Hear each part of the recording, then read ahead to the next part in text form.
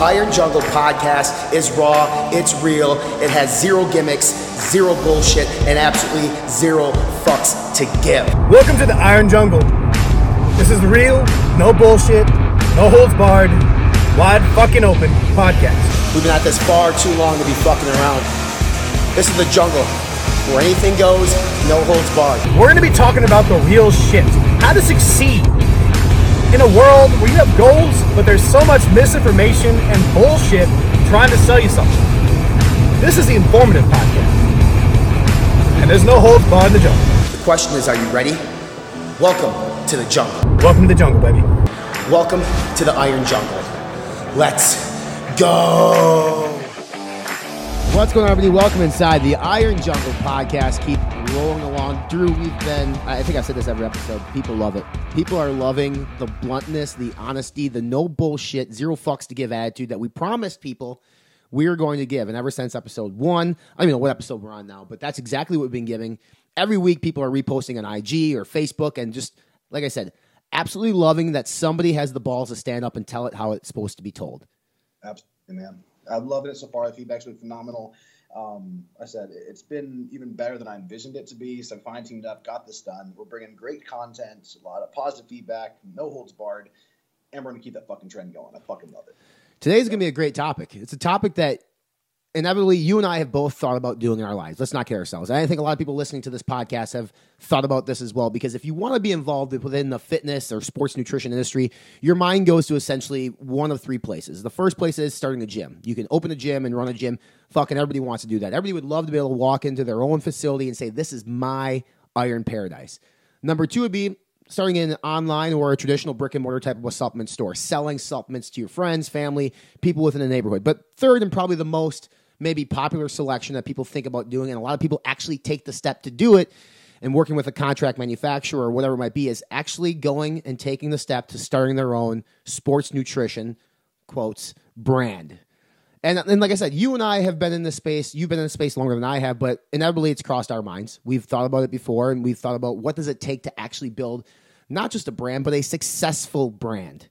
And it's not as easy as people think it is. Now, the barrier to entry is extremely low compared to what it once was. Like, I believe you could start a supplement brand tomorrow for $10K or less. I mean, if you're good with web design and you're good with, obviously negotiation in terms of a contract manufacturing situation. But today we want to talk about the realities behind basically starting a supplement brand, how to be successful, and what most companies that, they end up they spend all their money on a booth at the Arnold, and next year they're gone.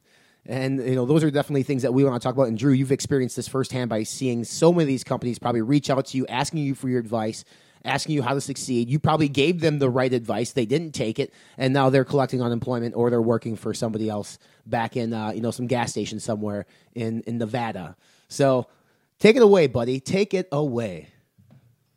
First and foremost, I apologize for listening if audio isn't on point, as it always is. I'm on the road. We're doing this from an iPad, but the podcast does not rest. You find time to get things done. The common underlying theme: work, fucking hustle, and here we're making podcasts. So from the iPad, let's dive into this topic. I'm excited, man. The first and foremost thing, the root of all evil, people fucking forget the amount of money it takes to start a supplement brand. You mentioned that the barrier for entry is lower than it used to be. And that is absolutely true. However, I don't think people have a true grasp of how much money up front just to get rolling it is to start a brand. It's not a matter of, I'm just going to get some product made and sell it for $50 a piece. Okay, that's the end game. That's midpoint. That's nowhere near the finish line. So in starting, even right off the bat, you need to start with your branding, your brand design, your packaging, the material cost, your flavoring system, anything just to kind of get the product developed. If you're a new company, chances are some of this, you're not going to be able to get a good, huge comment off the bat. Let me explain this. These big contract manufacturers, ones I primarily work with, I work with bigger brands, and I have a lot of buying power. Obviously they're not worried about getting fucking paid. Yeah. They allow me to have a little more flexibility. I can do smaller run sizes. And even then, and run sizes, what I mean by that, typically have a minimum order quantity. A contract manufacturer, most times, at least ones I work with, aren't going to be able to run of less than 2,500 units. There are co-mans out there that'll do smaller runs. Mm-hmm. Trade-off is the fewer items you order, the more expensive you're probably going to have per unit. The more you order, typically has more buying power. They'll cut you a break because you're giving them more business. Use it tiers of 5, 10, 15, whatever it may be. So it can vary. Okay, so even if you find a smaller co-man, you're probably going to have a higher price depending on what your product is. That's one of the things initial-wise. And now the thing you need to understand, if you find that co-man, that's great. But understand something. Everybody sees the end point when it comes to a product. They see that sitting on the shelf for, say, $49.99, okay? Between that sale price, remember, the company, they're not making $49 off you by selling this, okay? No. Step one, you're purchasing through the contract manufacturer usually, because most people do co-mans and turnkey. You're having your ingredients sourced. There's a cost of goods. How much does it cost for your actual ingredients in that product? Then you have to add in, say, a flavor system, obviously, includes flavoring, sucralose, acids, excipients, make the product flow, so on and so forth. There's to be labor costs associated with that, to have the mixing, bottling, so on and so forth. You're obviously needing a package, so a bottle cost, add a label, if you need. And of course, a contract manufacturer, say like all that, the materials cost, say, $8, your packaging and everything else brings you up like $9.50. Your contract manufacturer still has to make some money. Right. So at the end of the day, you're adding on a cost to that. So say you have this product, I can get it for this. It may cost you, say, $12.50. Okay, so between that $49 and $12.50, unless you're selling direct, you're also going to have to pay a distributor. So GNC, Vitamin Shop, Europa, like a third party, you're going to have to pay. They're going to buy the product from you, but they're not going to be paying $49. They have to buy it from you and then turn around and mark it up and still make money. It's not point A to point B. There's A, you're buying it, B to the distributor, C to the customer from the retailer. You can sell direct, but then you don't have as much distribution usually, and also you kind of have to pick one or the other. A lot of these distributors don't like being undercut by direct to consumer. So some brands, it works really well. Redcon's one that sells a ton, primarily direct to consumer. Their distribution isn't as large, and that's their business model. It works really well for them. The reality is most brands do not sell direct to consumer. Chance of being on a store shelf, new product is higher margin. Okay, so understand that, and that may be a little shocking to some, but it's this big investment. So say even at $10 a unit, I'll round it down, and you have to order like 2,500 units, that's a $25,000 investment. Or off the bat. You're not making any money. You're dropping $25,000 just to buy the product to hope that you sell it all, to start making a profit. Yeah. Doesn't count your marketing. You're probably not selling to yourself, so you need a sales team. I mean, you can do small runs. Once again, if I, scale back and, we did, say, 100 units at, $10, still, okay. That's still an investment. You have to pay money up front. So, I mean, there's no stranger pushing POs of, $90K to $100,000 for a product at one time. Just, okay, boom, credit, 25% down payment, ship it, and that's how business is done. That's where we'll talk about later. Some brands, when they get to a certain point, the cash flow becomes constricted. You tie up your money in product to sell it, but then to make more, it gets to be a game. That's where forecasting all seems to an effect, which we'll talk about in a bit. So I guess out of that, does any of that surprise you, Ryan? No, it doesn't at all. I mean, and you forgot, like, there's a shipping cost too, right? So, like, I mean, if you're selling direct, then you're paying USPS or whatever. And most times, if you're a smaller brand just starting off, they're not giving you a price break on shipping. You're paying literally the flat rate envelope of $8. So now it's $8 to ship one unit of pre-workout that you're selling direct for $49.99 that Drew just talked about. You're paying a contract manufacturer for the COGS. You're paying for the label. You're paying for the unit. You're paying for the flavoring system. Sometimes they charge you a little bit more because they carry the insurance to protect your ass as a smaller brand. There's a lot to it. Now, if you're running a Shopify website, now you have a Shopify fee each month overhead. So there's a lot of times as a consumer, when you look at a price tag of a dietary supplement, you think to yourself, my God, why is that thing $40? And I've back in the day before I fully understood like the entire chain, you can reverse engineer stuff and say, well, this thing costs them, $7 to make. And to be honest, like if you want to do that, that's totally cool because that does give you an opportunity to understand like what type of product you think you're purchasing compared to what's out there. Because there are some brands that have a better formula that traditionally would cost more, but they might have a competitive advantage in terms of maybe they're vertically integrated. A company like NutraBio that we are fully like friends with, they're vertically integrated, so it might cost them a little bit less to make something, so they can afford to make their products a little bit more of higher quality. But that's a huge part. And Drew mentioned like when you started, you want to start with branding. And I always said like anytime you start a business in general, you need to start with what is your competitive advantage, what is going to be your point of differentiation. Are you just going to copy Redcon One's formulas? Are you going to copy, ProSup's formulas or whoever? Like, what are you going to do different? Like, why are people going to give a shit about you?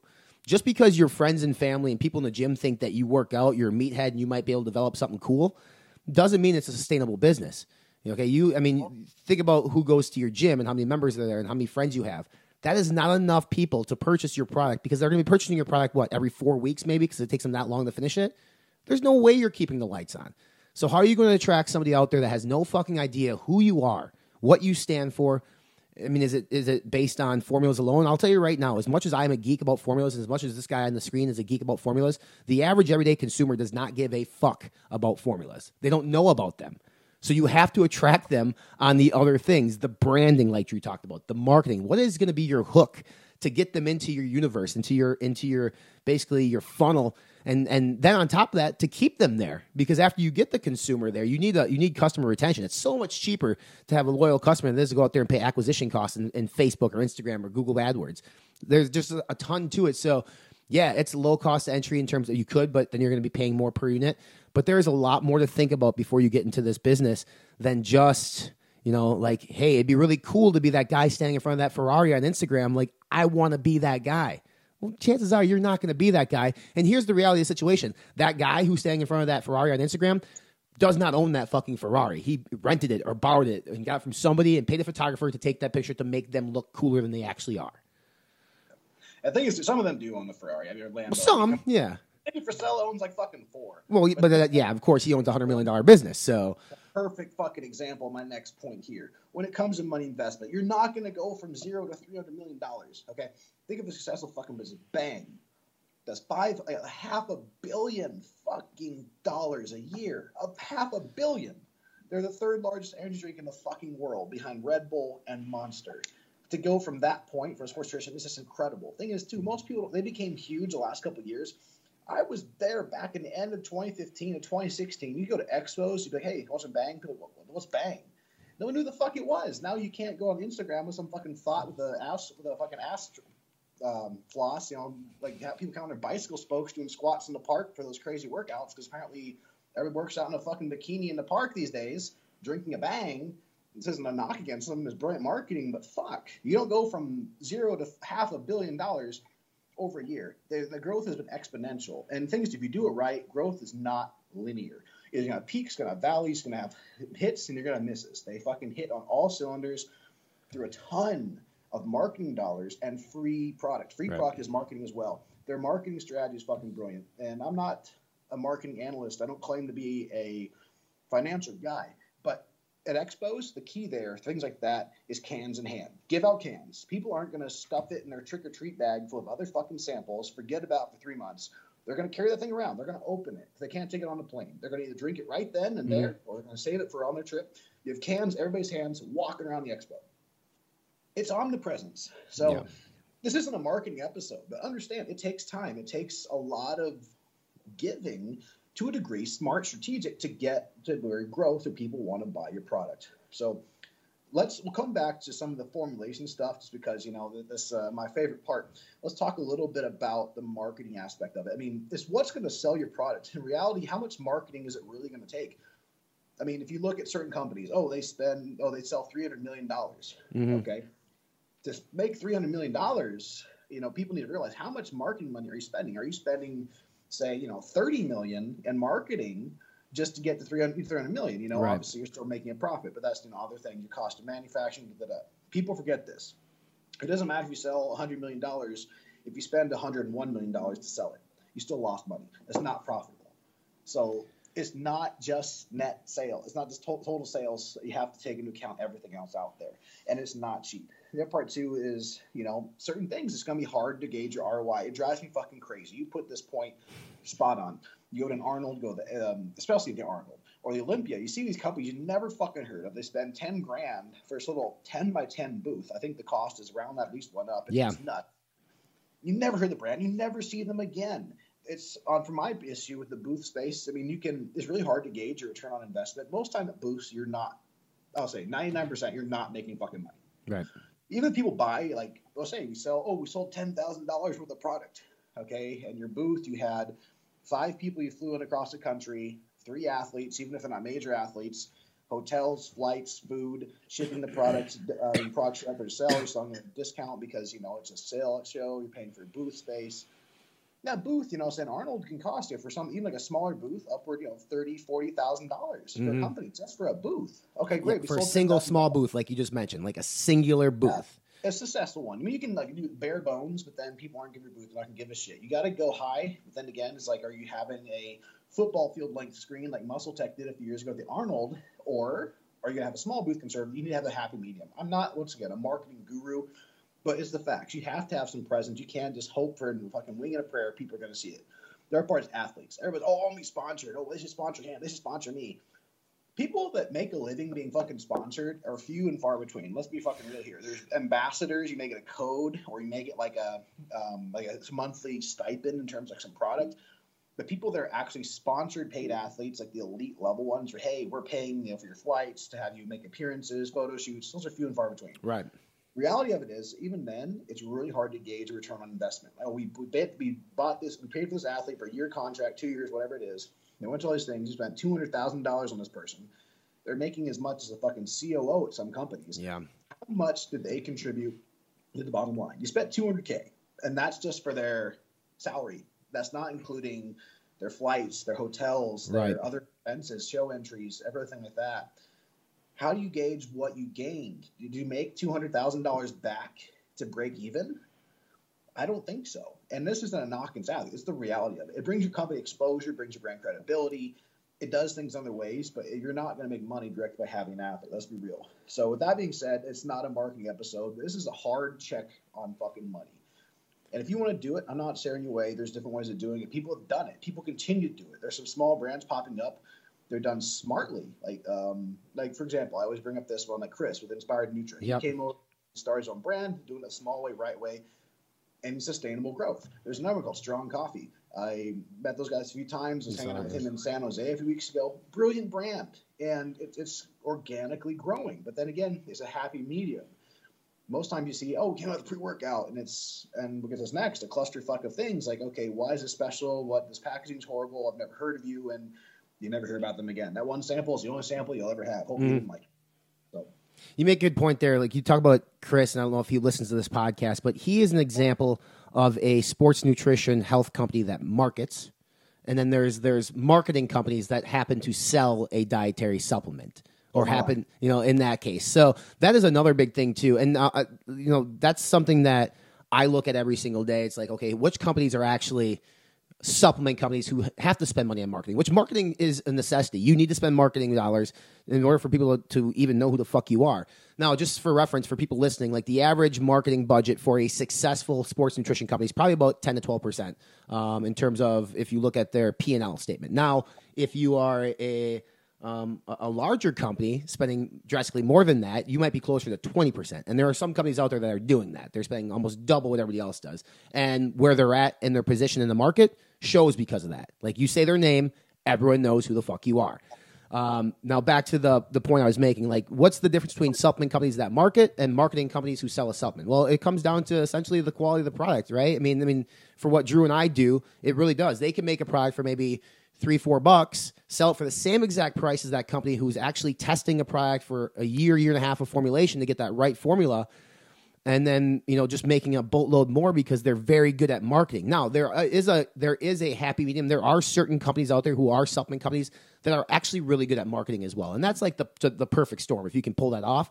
It's just most people go into this saying like we're going to focus on formulas. We're formula people. We're R&D people like Drew, or maybe you're a marketing guy like me. I'm going to build a marketing company, and then everything else is secondary. Drew, you've worked within the industry. And you've kind of maybe worked on both sides of that coin a little bit, for that type of stuff. And I know not to throw any employers under the bus, like at all. That's not what we're doing here. But like the culture, the atmosphere of those companies, how do they differ? Well, let me start with this, a good example that's relatable for everybody out there. Think of a marketing company that sells supplements this day and age. This isn't a knock. This is my perception, a good example. Think of something like, say, Cellucor. They take a ton of product. They sell, I think, last I heard, it's about 400 million. Is just some obscene number. And there's some decent products. But let's be real. C4, example, their number one selling product is not a great product. It's not bad, but it's not great. Okay, compared to somebody on the other hand that doesn't do a lot of marketing, they're getting better, but has a phenomenal brand, like NutriBio. Okay, they do a fantastic job. For me, there's ones that hit it right down the middle of the fairway. They're not selling hundreds of millions of dollars. I don't know their sales, but they're also killing it on the marketing side. Right. Something like Ghost. I think that's a pretty damn good example. And they have a balance. They have good formulas. They have, they have the marketing, and that's kind of a tier of all three. And for what I'm saying, your next question back to that is I've been on multiple parts of the spectrum. I've been fortunate enough, typically the brands I've worked with on a public level, a formula's my name is on the damn thing. Nothing goes out the door unless I believe it's the best formula at that price point. I have to bite, sometimes the bullet on a few things. Like, hey, we're making a prerequisite for fucking Walmart. You make the best damn product in Walmart. That's the key. And you go down the list, you check off your boxes saying, hey, I made the best product possible at that price point against the competitors. Just do the best thing on the shelf. Right. So that's the approach you have to take. If you're like, oh, what do you think about this at Walmart? And everybody fucking throws up their arms and there's something like, oh, Walmart sucks. The product's horrible. Well, for your average consumer that has $20 to spend, I'll tell you one thing. I would rather sell a million units a year at $20 than sell 50,000 units a year at $40, right? Yeah. I'd take that return on investment. That's fucking smart. Okay, we'll talk later on the integration of food, drug, and mass versus specialty, so on and so forth, because there is differences.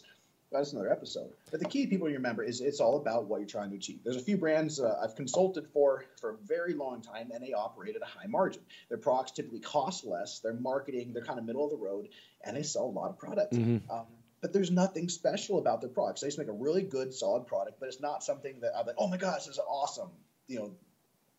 I go recommend to everybody. They're not bad. It's just like, okay, you're definitely on a cheaper side. Yeah. You cheap fucks. And it's going to be frustrating because, even then you go to work with the co-mans and you're like, hey, cool, can we get this for $4? I'm like, you have a laundry list that's this long and you want all this shit and you want it for $4. It's not going to happen. So you kind of got to pixie dust a little bit. You got to compromise. Like, hey, what is the key that's going to drive this product, make it efficacious? And then it comes down to, and we're talking next in formulating, you have to have some give and some take.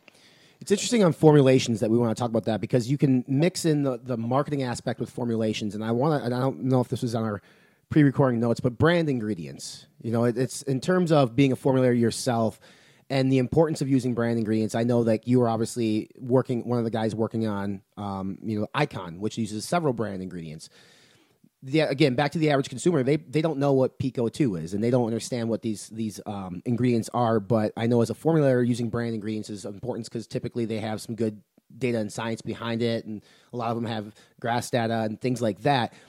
Is it really important? I mean, is it important to use carnosine beta-alanine over beta-alanine? Is it important to use Go GBB versus just a standard GBB? Things like that nature. Go BHB. Yes, yeah.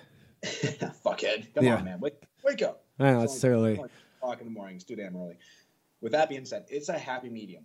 If you're making premium products, perfect example, one of my babies was Hyde Icon. It has a bunch of branded ingredients. Pico 2. We're the first to bring Dynamine to a broad market, including Vitamin Shop, which is awesome. Combination Tia Cream. And it also had Capros in there, which is a branded gooseberry extract. It had Caliburn GP, Grains of Paradise, and nitrogen. And certain things, yes, it put them in there branded because 1, the claims you can make, 2 is like the clinical research data, and 3, it's like you're basically when you buy a brand, understand this. Fuck carnosine. I don't care if they whatever. Fuck them. There's nothing special. It's beta-alanine, you cheap fucks. Even though they're not cheap. But I think carnosine costs anywhere from about 3 times as much as generic beta-alanine. Let's be real. You're paying for the branding. In this day and age, everybody, and I'm comfortable saying this, knows beta-alanine well enough. They don't give a shit, usually, if it's carnosine beta-alanine or regular. Okay? The thing that gets tricky is sometimes even if you don't want the brand ingredient, some of the companies, and a good one like this is a Sustamin glutamine. All the claims that you can make on glutamine specifically are done specifically on Sustamin. They own the fucking claims. And even then, it's some of the other things you have to be very careful to talk about briefly toward the end is about FDA compliance. I mean, there are certain things you just can't say. That ingredient doesn't do this. It's like, a long drawn out conclusion. Like carnitine. Everybody thinks, it's a fat burner. But then in reality, carnitine functions to help shuttle fatty acids and mitochondria to be burned. But they hear fatty acids and burned, like, fat burner. Right. It doesn't quite work like that. But the answer to the main point of this is sometimes I will use the brand ingredient specifically, even in a cheaper product, because it's something the user will fucking feel. Even if they don't know what the fuck it is, they're going to feel it. Like I can guarantee you take a gram of nitrogen compared to normal pre-workout, you're going to have a hell of a workout. You get the pumps, better vascularity, better endurance. You're going to feel it. Or if you put in something like Grains of Paradise, a branded version. You can use non-branded, branded. I prefer a branded one. I like the source. It's consistent. You're going to feel the heat. Or if you put in something back in the day, like there's I don't remember the brand, is Lean GBB. It's a gamma-butyriobutane. Certain places you can't use it. It's considered synthetic. It's a carnitine precursor. Right. Like you've never fucking sweated in your life. Yeah. Those are things that are sensory. You feel them. Okay? But over time, there's also things you're paying for claims you can make. And like I say, a test booster, if using certain, there's a bunch of them, certain branded versions of fenugreek or, and a big one was ashwagandha, certain SUs, you're paying for the claims because that was done specifically on that ingredient. Like, oh, ashwagandha boosts testosterone. Well, if you want to make that claim, the study was done on a specific branded ingredient. If you want to use those claims, you have to use the branded version. You're paying for that claim. They own the research. So you can get around that in certain ways. And for you Google formulas out there, you should I'm going to send you an invoice for the free advice. It's sometimes you can get away with certain things if you're like, A, you can't use as much, or B, you want to make those claims. But the key, and I know you cheap fucks getting free advice here, is you combine things. If you say, helps increase muscle strength and power. Okay. Or say training endurance, right? If you have, say, beta-alanine in there and just beta-alanine, okay, then you might potentially, depending how nitpicky they want to be, how you word it, come after you if you're not using carnosine. Like, you validated a patent because, that's a carnosine claim. But if you have things like, say, creatine added in there, generic creatine, which isn't done on a branded one necessarily, along with beta-alanine or even betaine anhydrous, whatever it may be, together, if you're not tying that claim to one specific ingredient, you have even more cushion to make those very strong claims.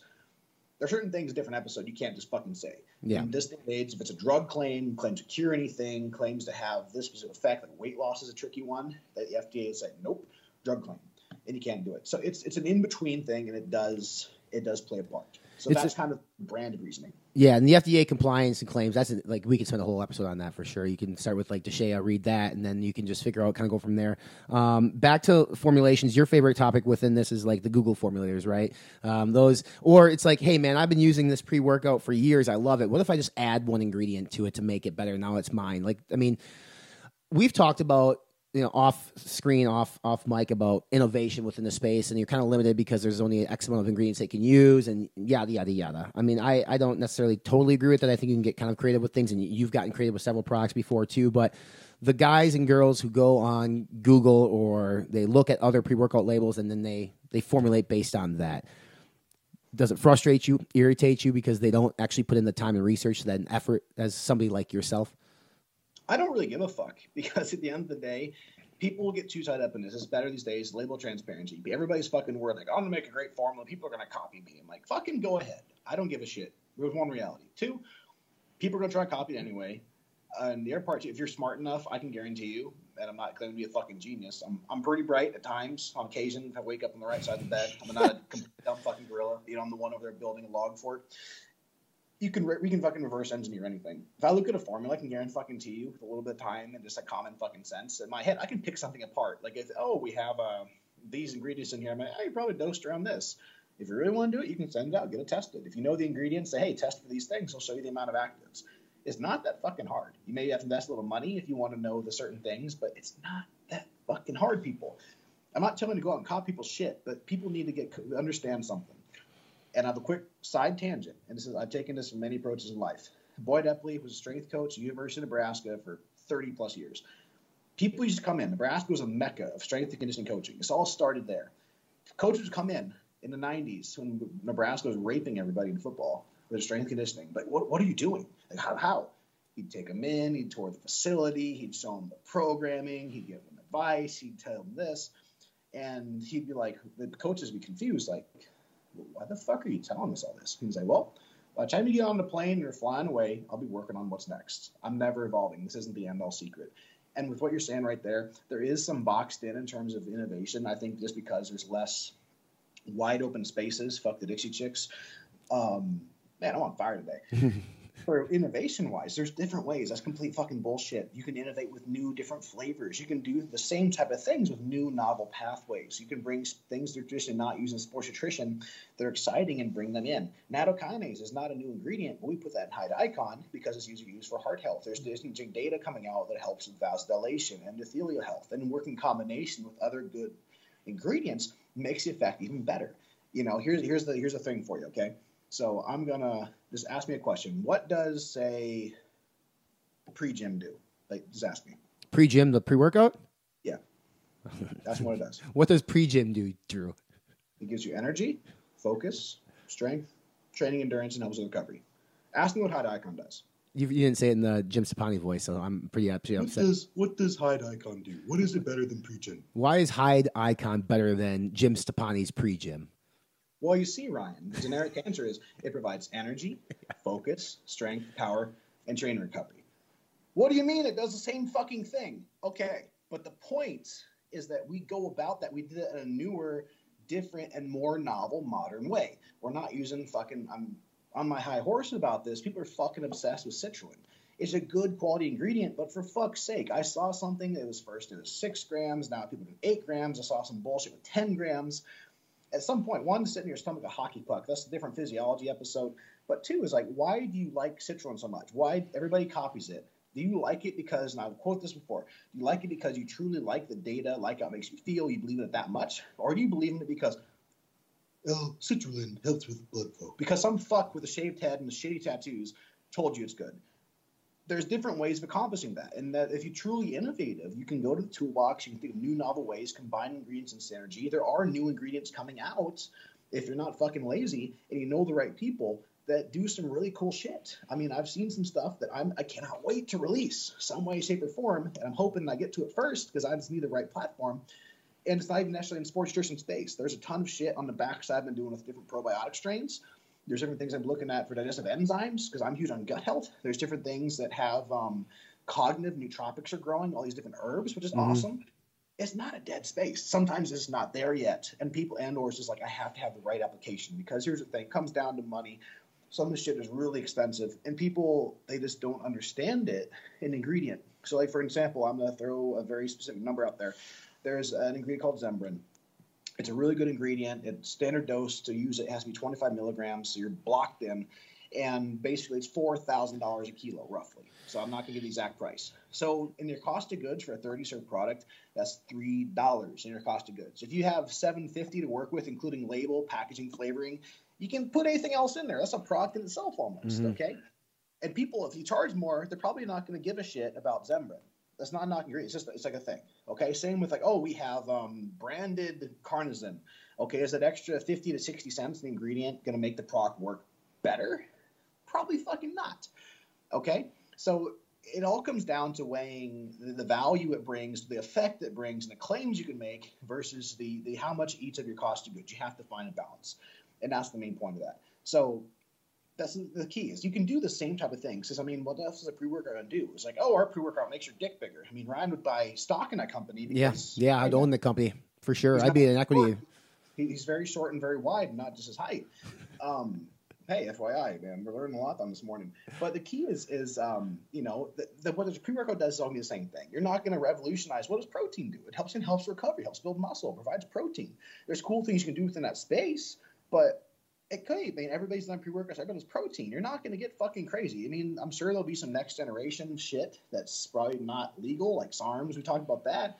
That's different. But then again, it's like, okay, that's not really a supplement. So within what's illegal to do supplement-wise, it's just a matter of being creative, continuing quality, and thinking of better, like, you know, innovative ways. Like, oh, we found different amino acid ratios. We found different extracts of herbs. Like I said, it all comes down to using the data you have, building upon it, building better products. They're using modern dosing, modern technology, and, you know, not living in fucking 1995. I still see shit with like arginine AKG. You're playing arginine. I'm like, what the fuck is this? Thank you, EAS 1995. Yeah.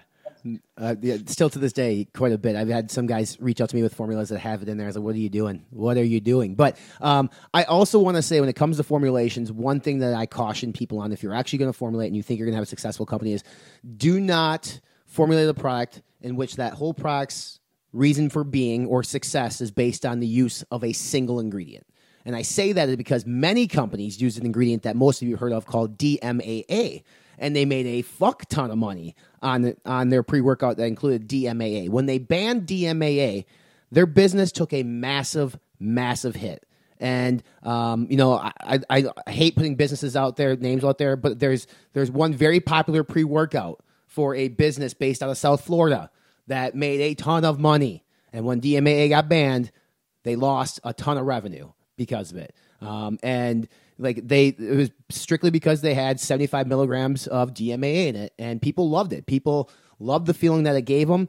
But the thing is, when you build a product specifically around one ingredient, if something like that happens, then you need to in the back of your mind know, like, if this shit comes down the pipe, what's next?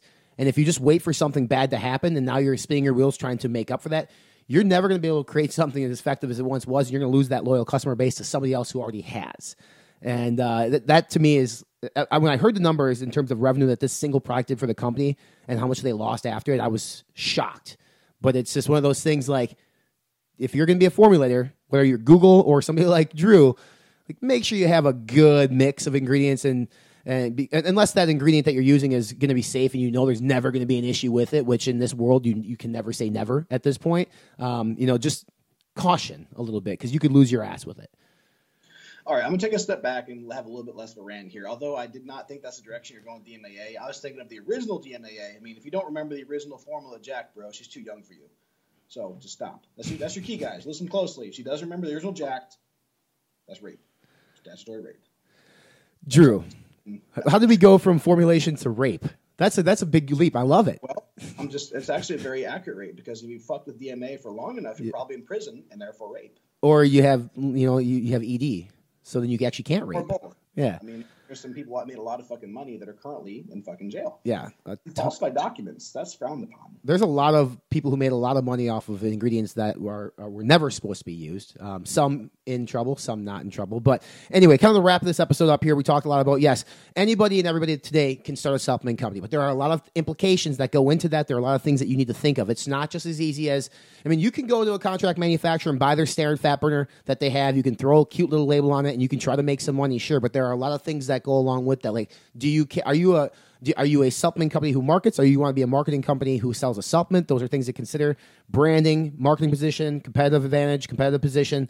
Like, this is a business. At the end of the day, this is not a fucking hobby. So if you want to do this, you should, in my stance is, you should really have the best interest of the consumer in mind, because these are things that they are ingesting into their bodies, for fucking sakes.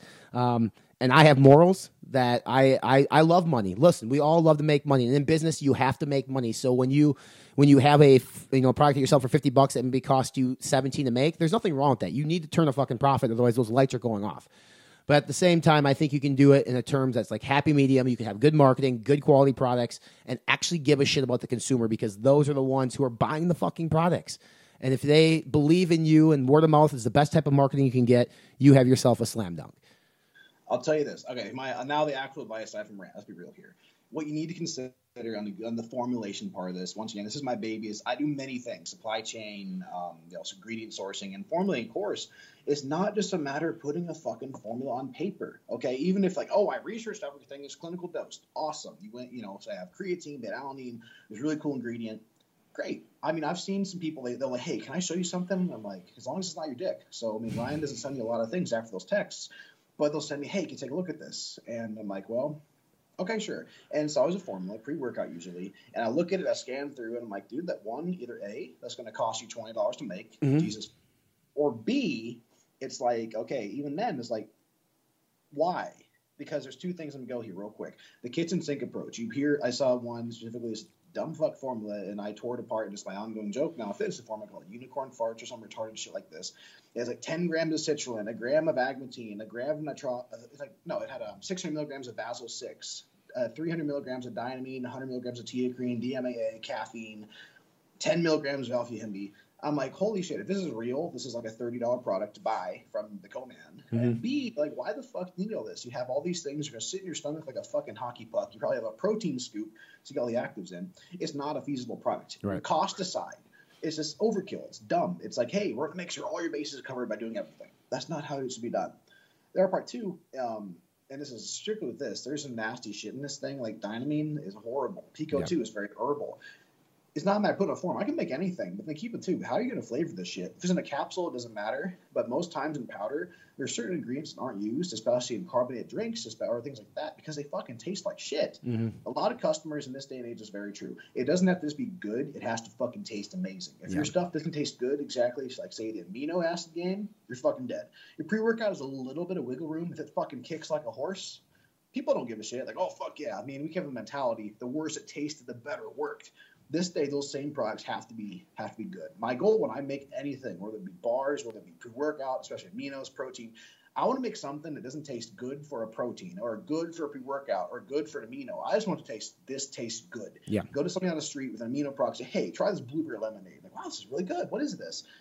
Oh, it's a supplement. Okay, cool. Versus, oh, it's they're not used to it. They taste the aminos, taste bitter, harsh. You're not going to please everybody, but if you can win over people that don't even take the shit, you got something special. I'm not dropping any hints about shit I have dropping in January 2020, but the feedback from people I've been getting on this certain product is going to be huge. People are like, holy fuck, this is amazing. I would give this to my kids. Maybe a food item, maybe a drink, who knows? We'll see. But we'll see. It all comes down to the approach. And last but not least, it's not just a matter of, once again, putting everything in sync. And speaking one last part, it's about hitting margin because you still have to make money. Yep. You can have the pedestal like MPA Subs is a great brand. And they sell for a pretty high price because it's premium ingredients. It's thoroughly dosed. It's clinical. There's a happy balance between, branded versus, what with a price point. But it is a target consumer. You're talking tip of the spear, high-end consumer. Not that people are going to understand it or want it, but people that do, like, oh, fuck, that's amazing. It's finding a middle road to have something. Nobody's going to buy a $100 pre-workout. No. It's all a matter of finding a balance. You have to make something that's efficacious within a price point you can live with. Don't be a cheap fuck, but then don't build a BMW M6 every time. Okay? So that's kind of my key points on being a formulator. I can go on about this all day, but just things to consider. It's not a matter of just putting something on paper or even find a co-man. Yeah. All those factors matter. Drew, this is awesome. This is a good episode. It's going to give people kind of it's going to wet their whistle a little bit. Obviously, they're probably going to want a little bit more from us at some point. We have some other episodes that we can tackle it. What I'd like to do, what I'd like to see is, I'd love Compound Solutions to send out their tasteless Dynamine to people and say, this is what it actually tastes like. And then you'll have more respect for these flavor houses and people who are flavoring products because it's not fucking tasteless. It still tastes like shit. Matt, Kyle, fuck you guys. Love you, but fuck you. It is not tasteless. No. It's horrible. Now the full version of Dynamine, I mean, just it's disgusting. So when you guys have something that tastes good and you see there's 125 milligrams of Dynamine or something, that appreciate the fuck out of that product because it's not easy to flavor those type of ingredients. If you like what you heard on the show, hit that subscribe button. We're on iTunes, Spotify, and on YouTube. You can check us out on Facebook. We're the Iron Jungle Podcast. The Vanilla Gorilla, Drew Peters, Ryan Buckeye. Until next time, y'all hang loose. Drew, what's the word of wisdom to say goodbye this week? It's not about the size of the boat, it's the motion of the ocean, my friends. Ryan Buckeye lives by that, and so can you. Every Thanks day. for tuning in. Every day. Let's go. Rock.